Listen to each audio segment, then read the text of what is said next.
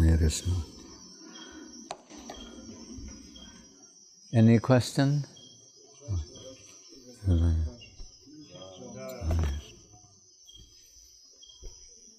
From anybody here? Or? Yes, here. Huh? I got some questions. Oh. And the first one is asking about spiritual love. Can any love based on self-sacrifice be called spiritual love? Can it be found between two living beings, or it is just in the relationship with the Lord? In Chaitanya Charitamrita it says, Atmendriya Priti Ichadari Bolekam Krishnendriya Priti Ichadari Premanam. Atmendriya here means for one's own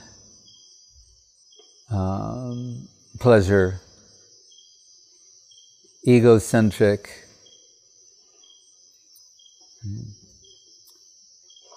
That comes under the heading of Kam.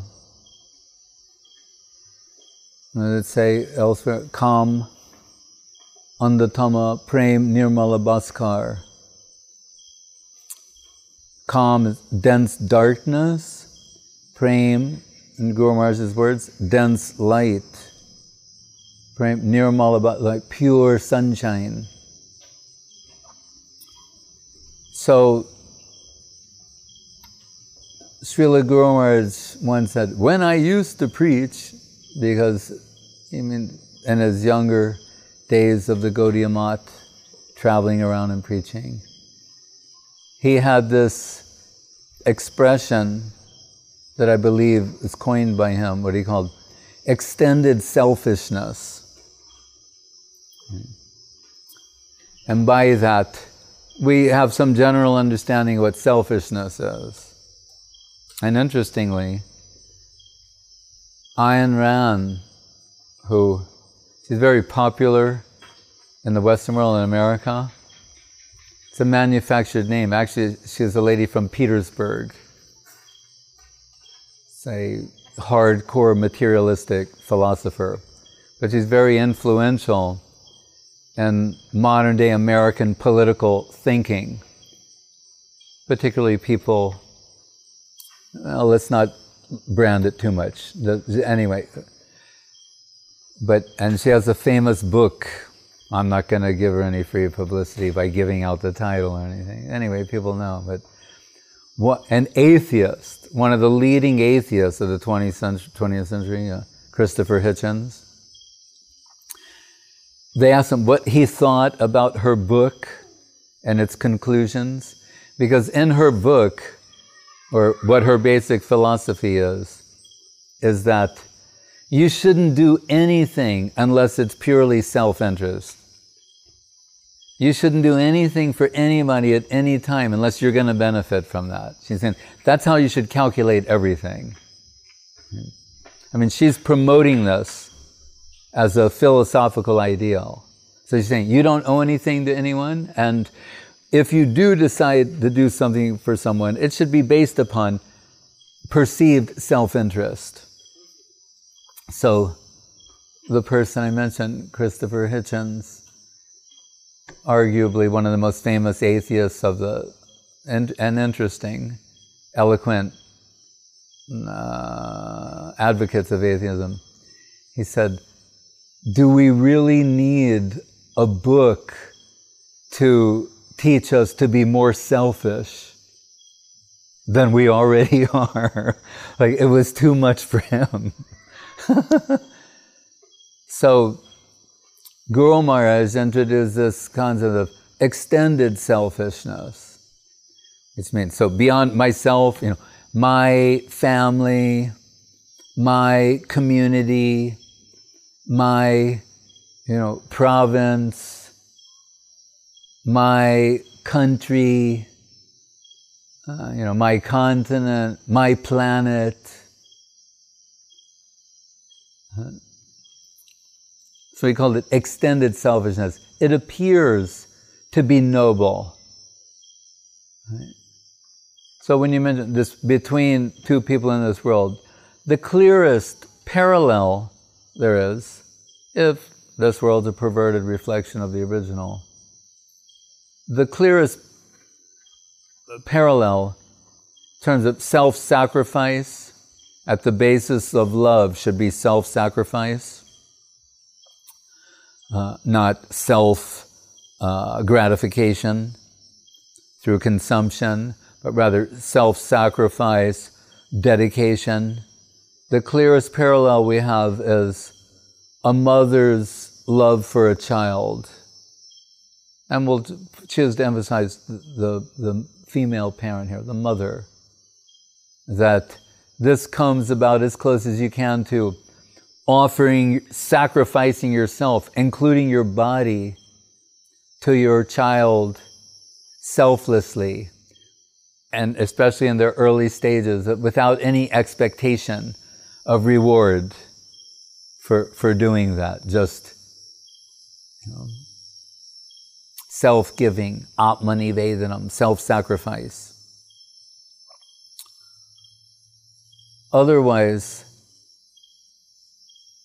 again, Srila Guru Maharaj will point out, that like criminals, they have some code of ethics and some idea about sacrifice for their group, protecting their group, what they're willing to do to enable their group to continue its activities. You can find these things in so many different places. So, if we return to the concept that sincerity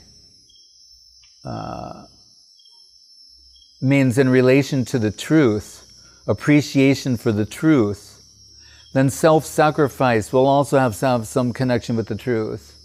And by that, we don't mean relative truth. We mean the absolute truth. Guru Maharaj spoke of the Kamrup Bhaktas, which he renders as the suicide squad. Those devotees who are willing to sacrifice everything for Krishna's pleasure and satisfaction. Personified in the self-sacrifice of Srimati Radharani and Brajagopis.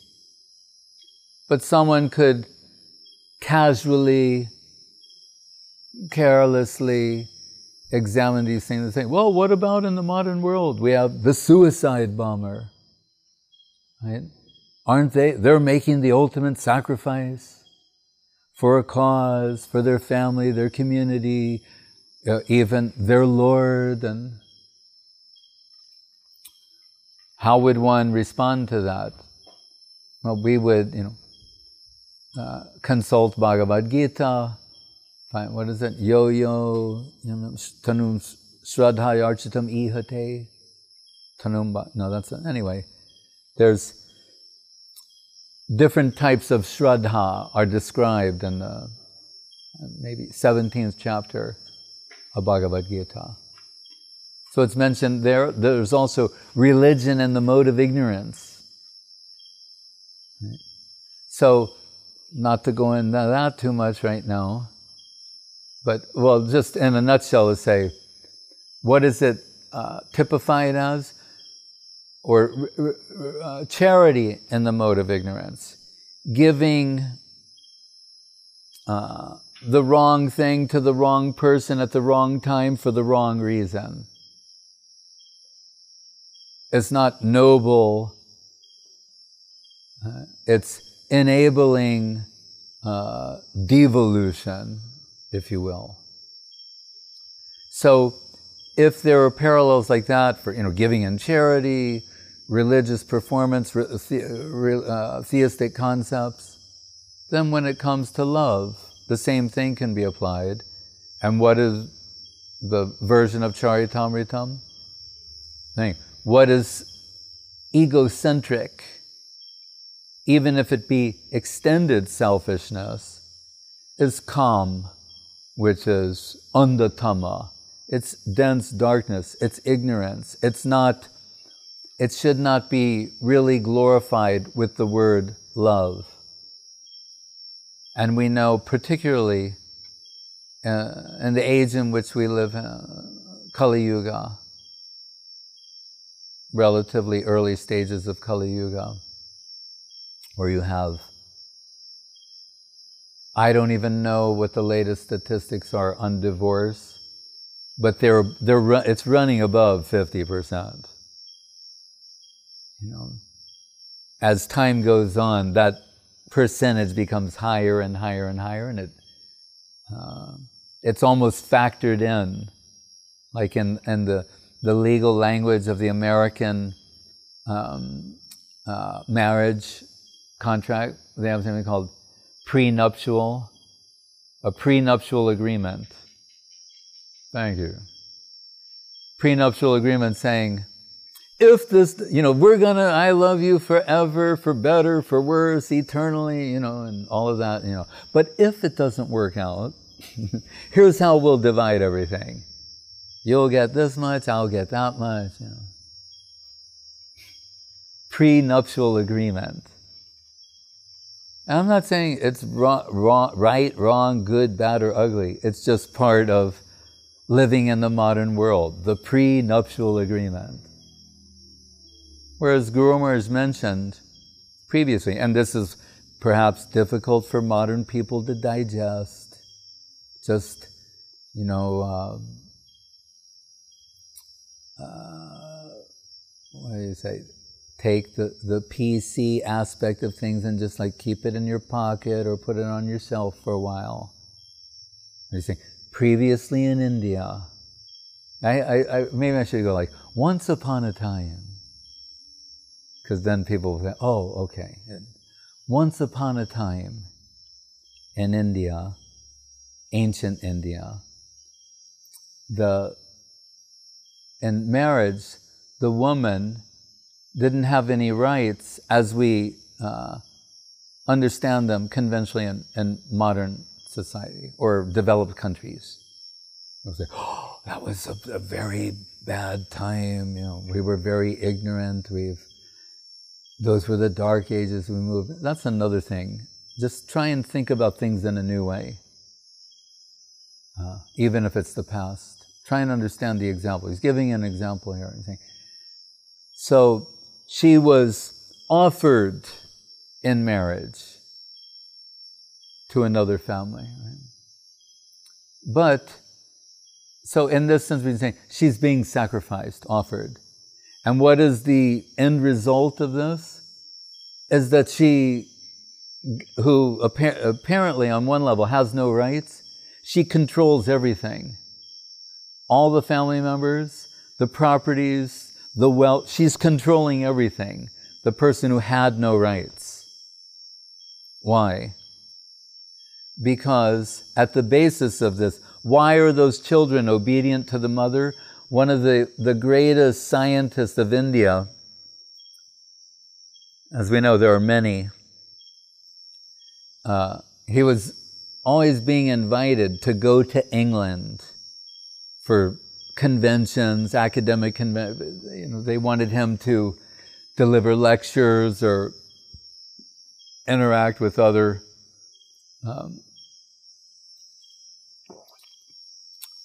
scientists, doctors, academicians, etc. But he would never go. And the reason he wouldn't go is because he couldn't get his mother's permission.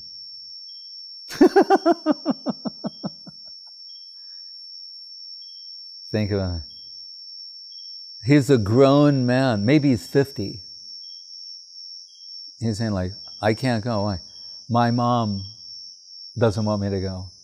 Like, and he's not going, I really want to go, but not like anything. My mother hasn't given her permission, so I accept that. Right? She's controlling everything.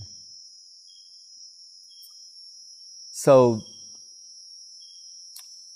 and so the obedience is not compulsory, it's not written into law. It's not in a law book where you can go to a lawyer and say, oh, see right here, it clearly says that the son or daughter up to this age has to obey the parents. He is 50, let's say, or in his 50s. No, what compels him to obey the mother is love. And this is the difference between Krishna conception and other conceptions.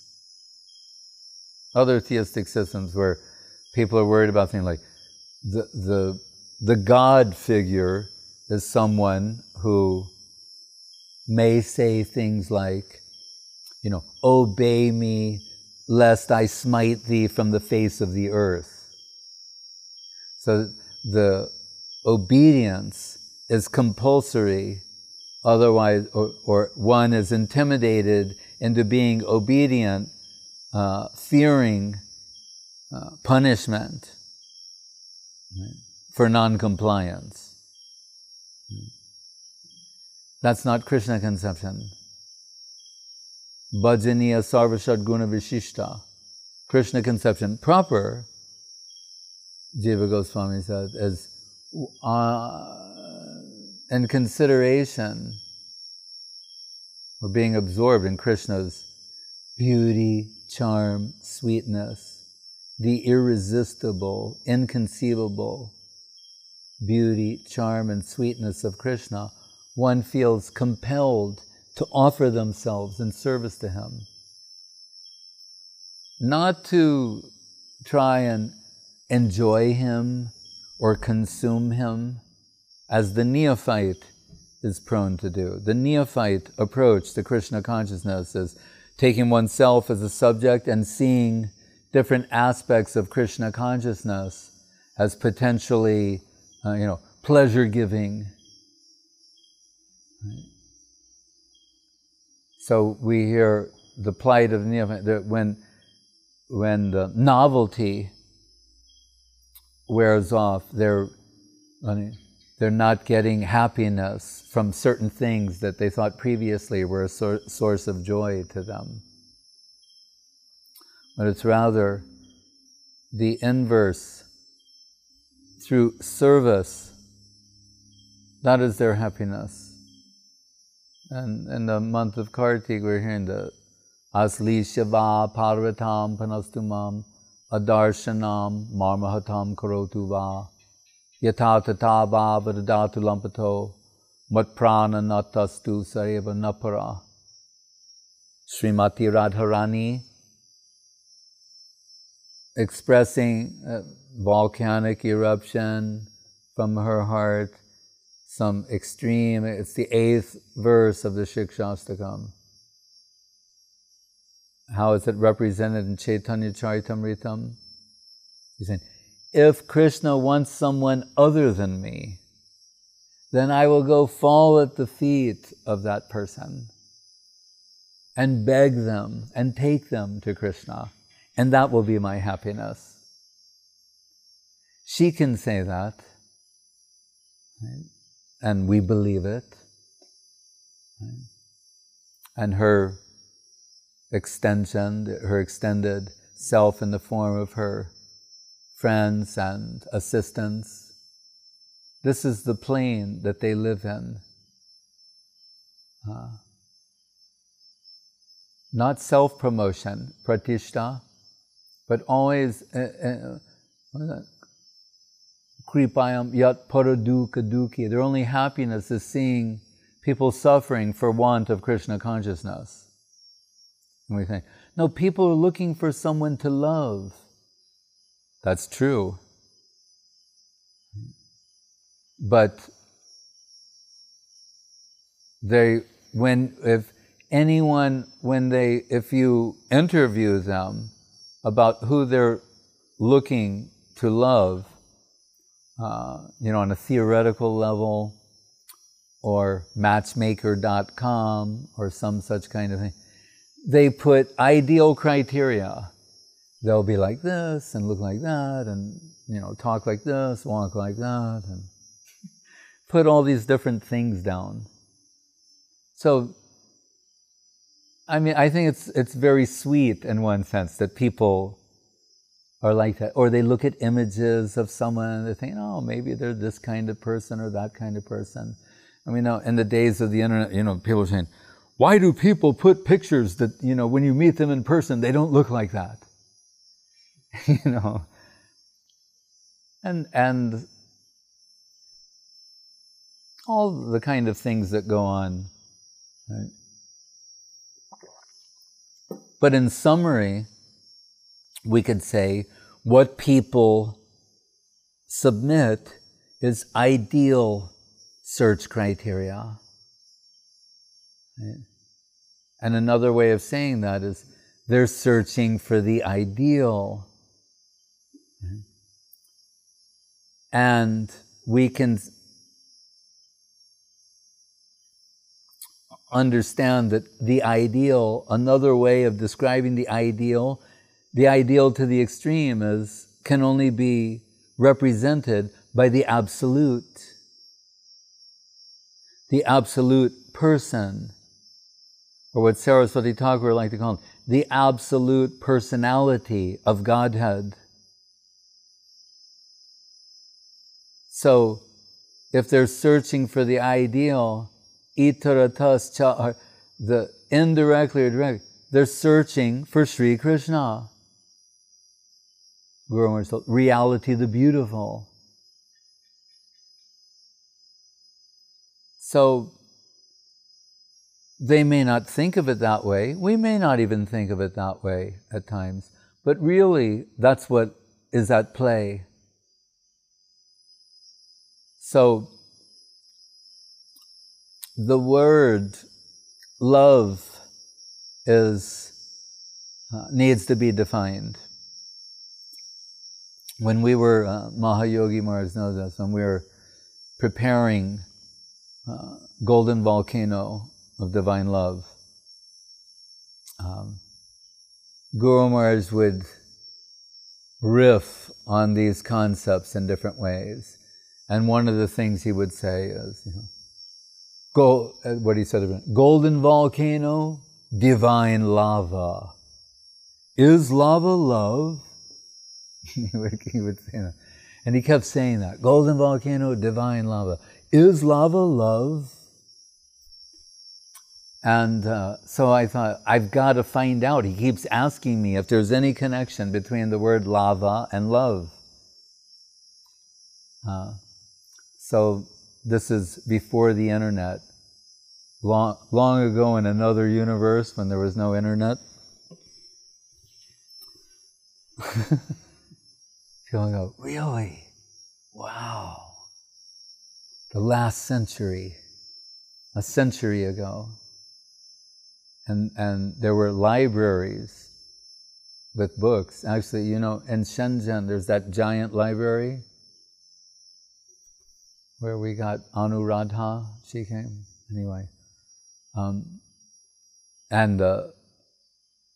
it was what is it called? OED, the Oxford English Dictionary. Like A is one volume this big, like that. And they give you a magnifying glass when you buy the set, this little rectangular, and because the type is very small, and it's 2 columns. So you open the book and you get out the magnifying, and you're that's how you read the book.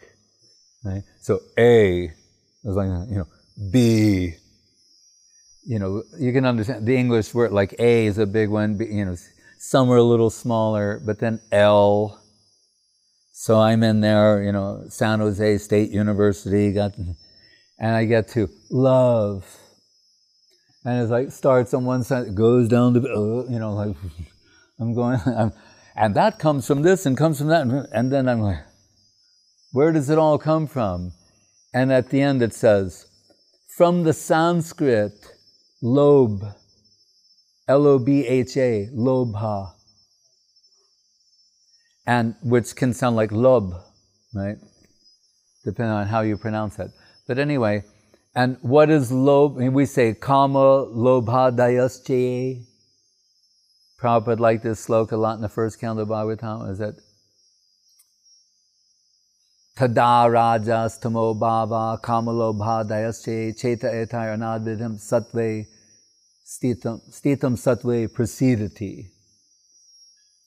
So lobha in Sanskrit means longing, wanting, desire. It's passion, passionate longing, and it's mundane. When we speak of love, and this is something interesting, there's only prem, which means love in this context. There's only Krishna prem. There's not prem for other things. Right? You can't use the word prem with others. There's Krishna prem. And prem means for Krishna, really. So, and why? If we're going to say this is based upon sacrifice, self-sacrifice, and offering oneself to another, right? Which should be the basis of love, not meeting someone who we'd like to consume, right, for our enjoyment, or enlist as a servitor. I always say, like, dogs are looking for a master, cats are looking for a servant. That's not in a book anywhere, it's just me. You know? But it appears to be that way. But anyway, so, but you could say the dog wants to be looking for a master for their own benefit too. They know they will benefit having a master. But this point of really what we should be redirected toward is whom we shall offer ourselves to. Now, we can say we may meet some very demanding people in this world, male or female. But there could be a certain point where a thoughtful person might think, the level of,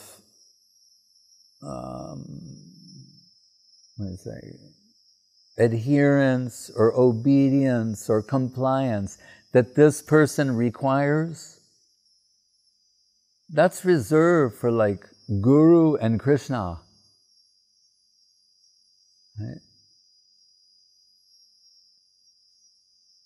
So if Krishna and Karshna, this ideal search criteria, really should point us in the direction of the absolute personality of Godhead, who alone is worth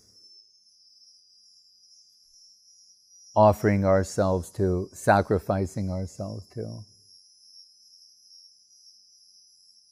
We undergo so much inconvenience in this world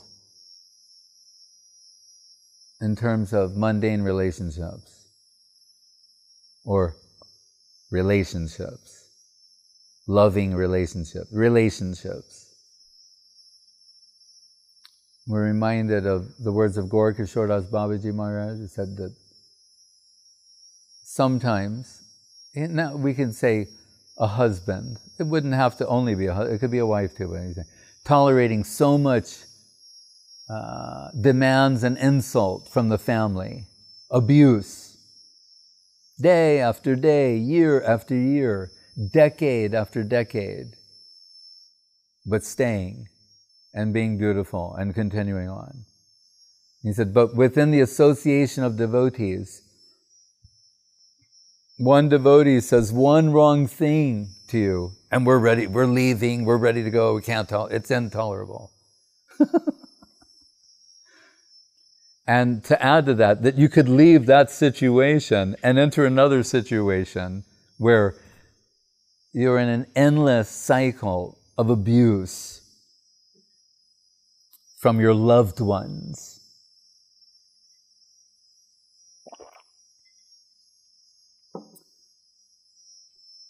So, as Srila Prabhupada said once, with regard to the trouble people were taking to do yoga or different things, and that's okay.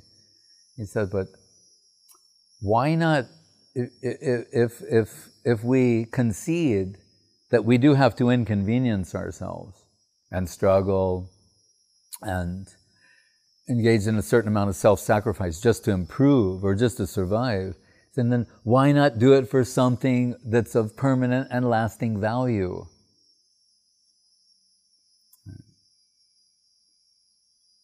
What does it say in the Gita? Neha Bikramanashosti Pratyavayona Vidite Swalpam Apyasya Dharmasya Trayate Mahato Bhayat. A little bit of Krishna consciousness goes a long way. Narada saying the same thing to Vyas. So does this mean that, you're not going to have, love and affection for your partner, your child, your brother? No, it doesn't mean that. But those things, they are not to be confused with Krishna Prem, right? Spiritual love.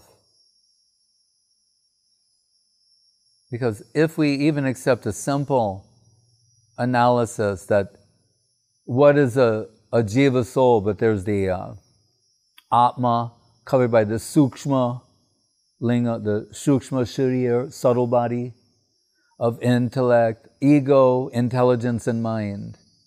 And that's housed in a gross body. Bhumirapo analobayu kamano buddhirevacha. Buried under those layers is that person. We don't even know ourselves properly, what to speak of our friends and loved ones. So, to whom is this love directed? And they say, well, whoever you are, I know you're in there. But we don't know who we are. We don't know the real, Jive Swarupai Krishna Nityadas. We know temporary identities, but permanent identity, at least devotees, aspiring devotees, know theoretically. That's why we have some appreciation for our God brothers and God sisters, and you can call it love and affection. Prem is a very singular word, but love and affection, that's all right. But we know, Americans will say they love pizza, right? I love my new phone. Is that love? But it's come to mean that. It's come to be synonymous with, I'm getting a buzz from consumption and calling it love. That can't be. We have to set our sights higher. Right? So, and, the long and short of it, if we look at Krishna's own example, and where does it appear? Chaitanya Bhagavat, perhaps, when Nimai Pandit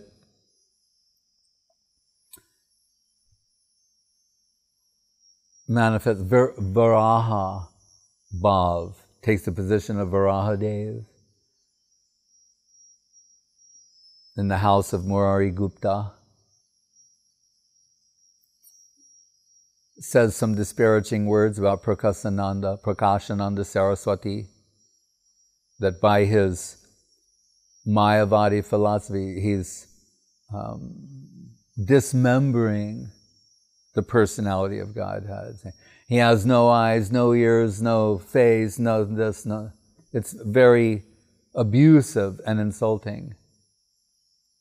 But at one point he also mentions Narak Asura, who's considered to be the offspring of the earth and Varahadev, or the Lord's son.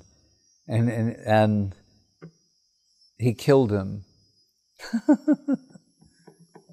showing that he's impartial, that he's partial to the devotees, and this is the opposite of like Bhakta Vatsala. He's saying, but like, he offended devotees, what did he do? His own son. It's almost biblical.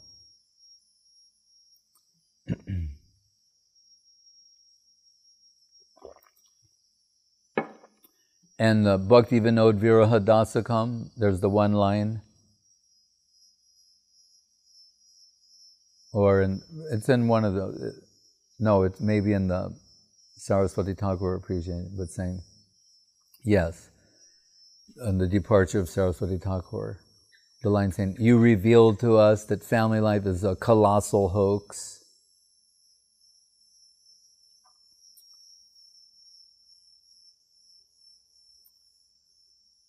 So the so-called love of this world really is self-interest, selfishness, extended selfishness. But that doesn't mean we shouldn't be polite with family members and tell your mom you love her. But there was a cartoon in the New Yorker magazine. This couple, they've been married for like 30, 40 years, and the man's reading the newspaper, and his wife has asked him a question, and the caption is him answering your question, and it says, "What do you mean by love?" All right, I'll try. What it means is her question was, like, George, do you love me? So they've been married so long, he goes, what do you mean by love? Describe it in a way that I can agree. If you're talking about to that time when we first met and romantic love, well, I guess it's not like that anymore, is it? That's what it means, the colossal hoax.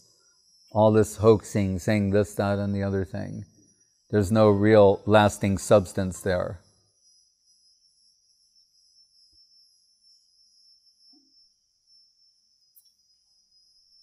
So be nice to everybody, love everybody, but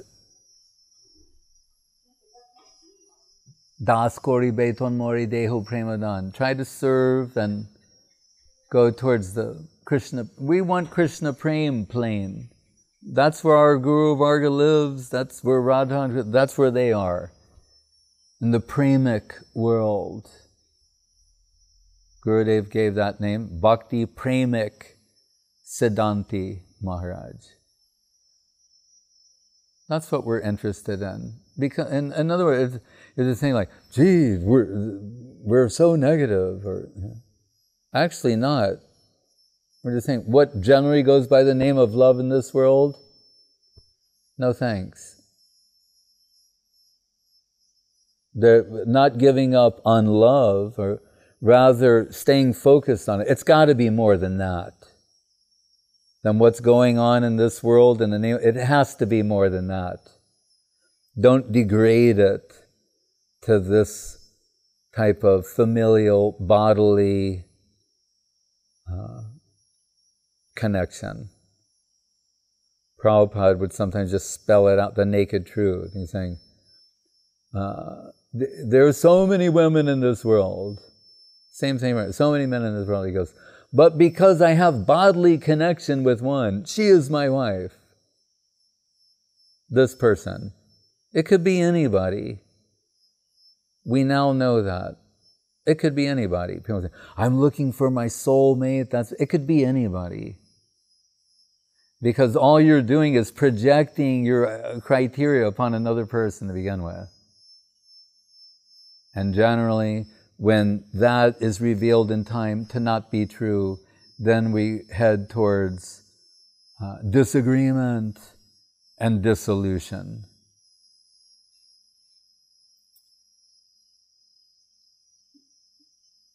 That's why in Asia, India particularly, China too, they had that system. The family, they arranged marriages and there was no divorce. Because once you have a way out, people are going to find out where that is, the exit sign, and run to that. So it has to be something where it's like, no, I'm sorry, what's the penalty? Death. It has to be something like that. That's the only way you can keep people together. Threat, They have to be threatened.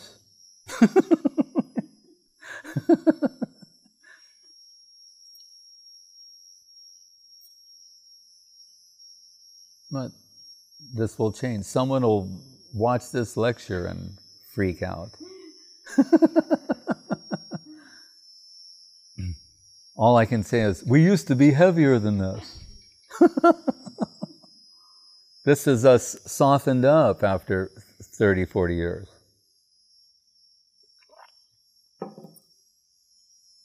Yes. Might discuss some details of what you said. Like I Maybe. I written maybe from Schopenhauer that in the case of Romeo and Julieta, it was not just sexual attraction, because In the case of who? Romeo and Julieta. Oh, Romeo and Juliet. It was not just ordinary sexual attraction, because they prefer to die.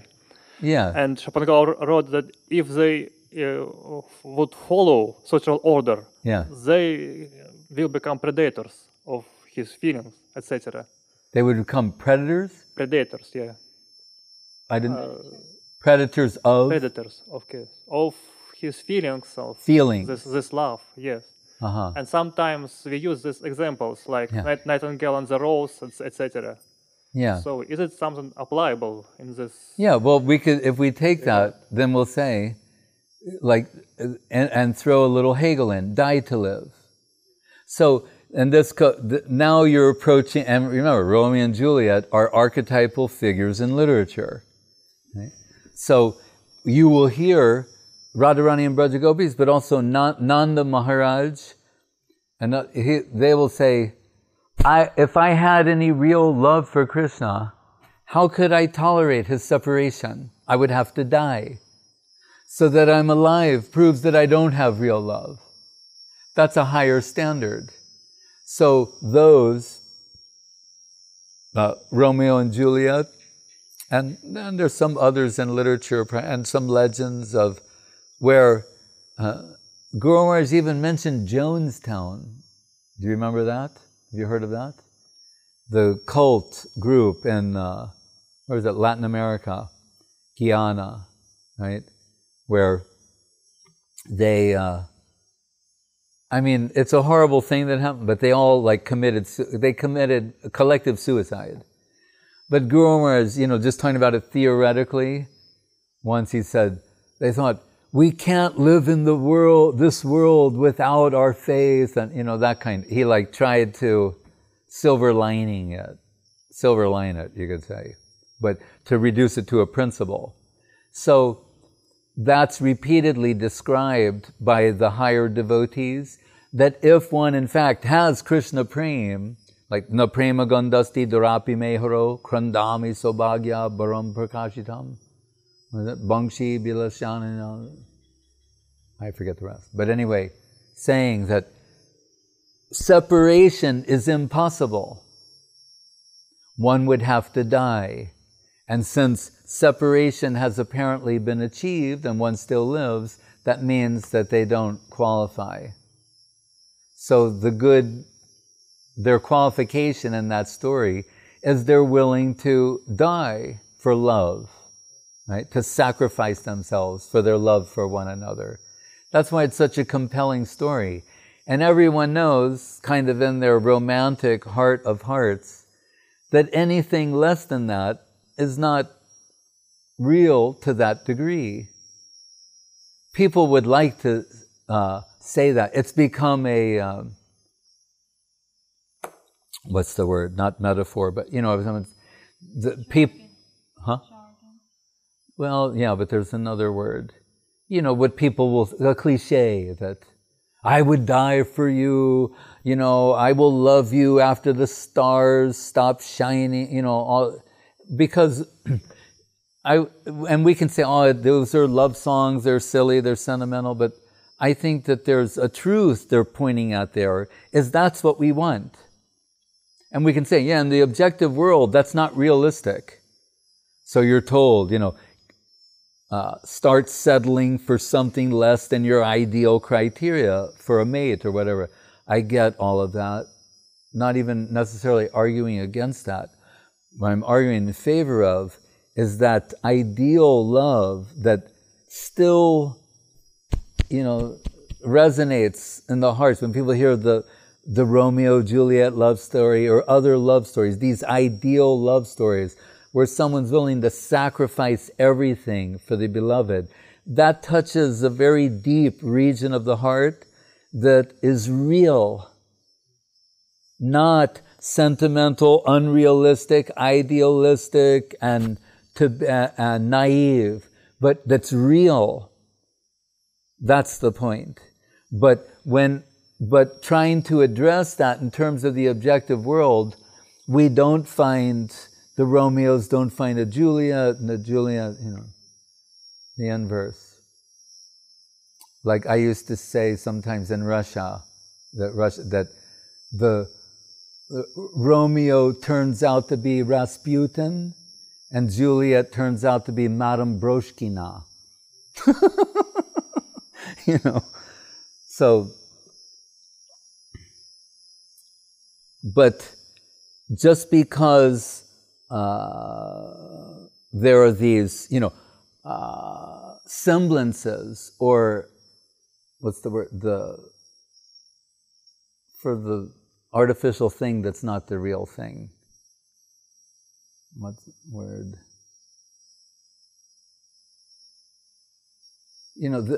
That these figures that are not the real, that people who do not personify the archetype, it doesn't mean it doesn't exist. That is my point.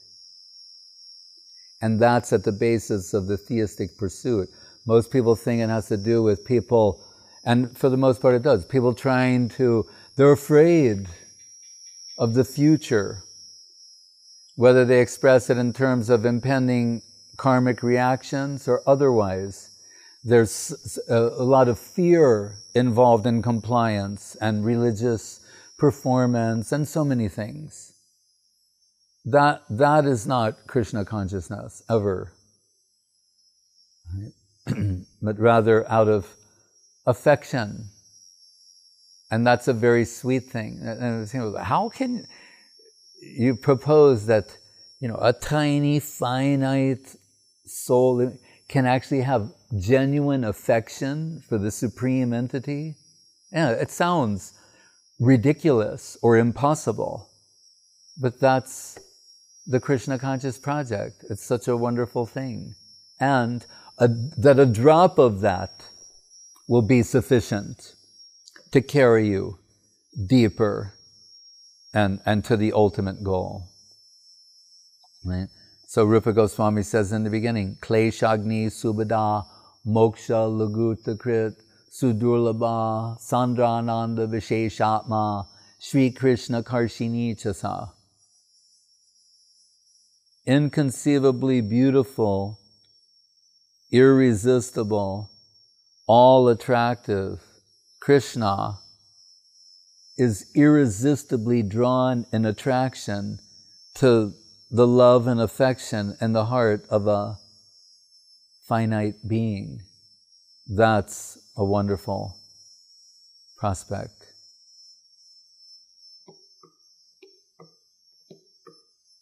And who is he? What does it say? Yanmarti lila payakam smayoga maya balam darsataya grihitam vishmapanam swasha chasobagarde paramparam bhushana bhushanangam. Bhushana bhushana, the ornament's ornament is Krishna.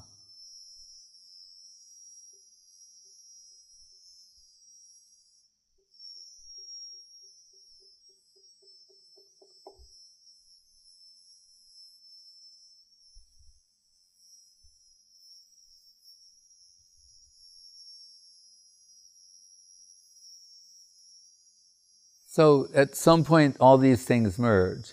Really, as in Vedanti tattvavidas tattvam yajnanam advayam, advaya gyan. Really, it's all going toward one thing. And what is the nature of that one thing? reality, the beautiful, the absolute personality of Godhead, who's capable of pratyanga lagika, pratyanga more, able to reciprocate every atom of every soul's hankering.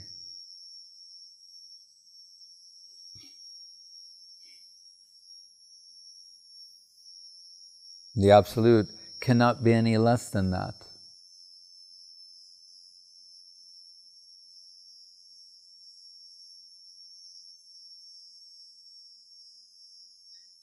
When Narada visits Dwaraka, at the point where there are 16,108 different palaces, there's one Krishna who's present in all of those places. That's what he finds astonishing. See, there's the idea of Krishna can expand, a yogi can expand himself 8 times. Some others more. Who is it? Sobari Rishi. There's some different levels.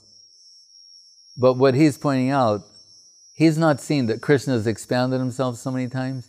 He's seeing that one Krishna is interacting simultaneously in 16,108 different palaces with 16,108 queens.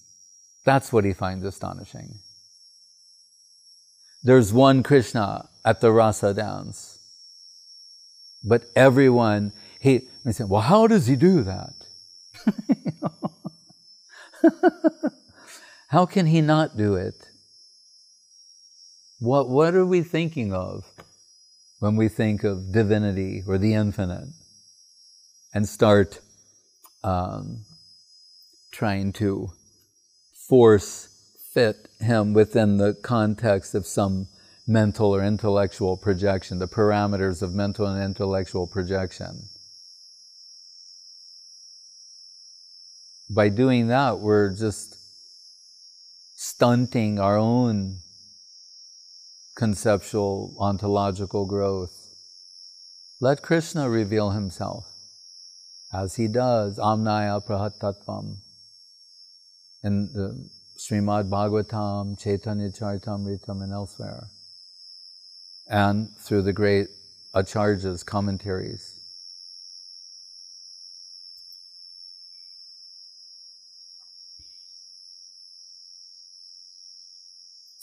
Krishna sent Uddhava to Vrindavan to observe the self-sacrificing nature of Radharani and the Brajagopis. And what does that tell us? I mean, many things, but that how high is Dwaraka? With, Rukmini, Satyabhama, Lakshmana, and all these great Dwaraka queens. But there's something in Vrindavan that exceeds that.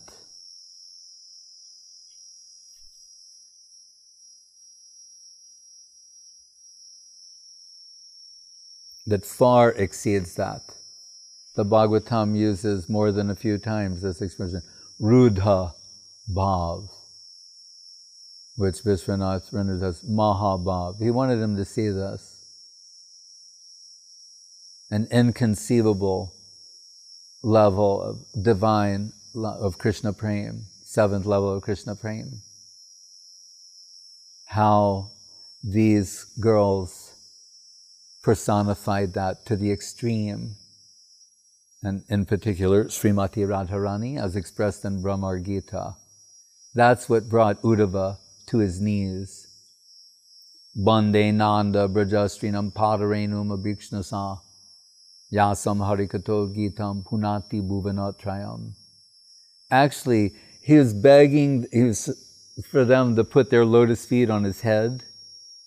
They would never do that. Vishwanath says, Uddhava says, not in a million years would they do that. So he changed. He thought, that's not going to happen. So, the Asamaho Charanareno Slam. If I if I become a blade of grass or a creeper and the soil of Vrindavan, then I'll get some of the dust from their lotus feet. This is Uddhava, who Krishna says is as good as me, better than me. Not Uddhava. That's why he's selected to make these observations and the subsequent pronouncements.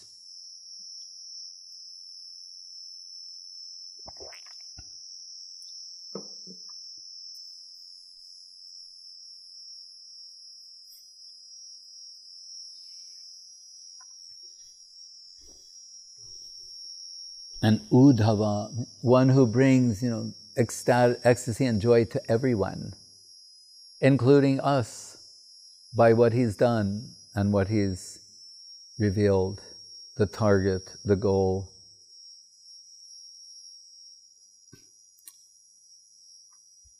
In Mahaprabhu's pastimes, Paramananda Puri,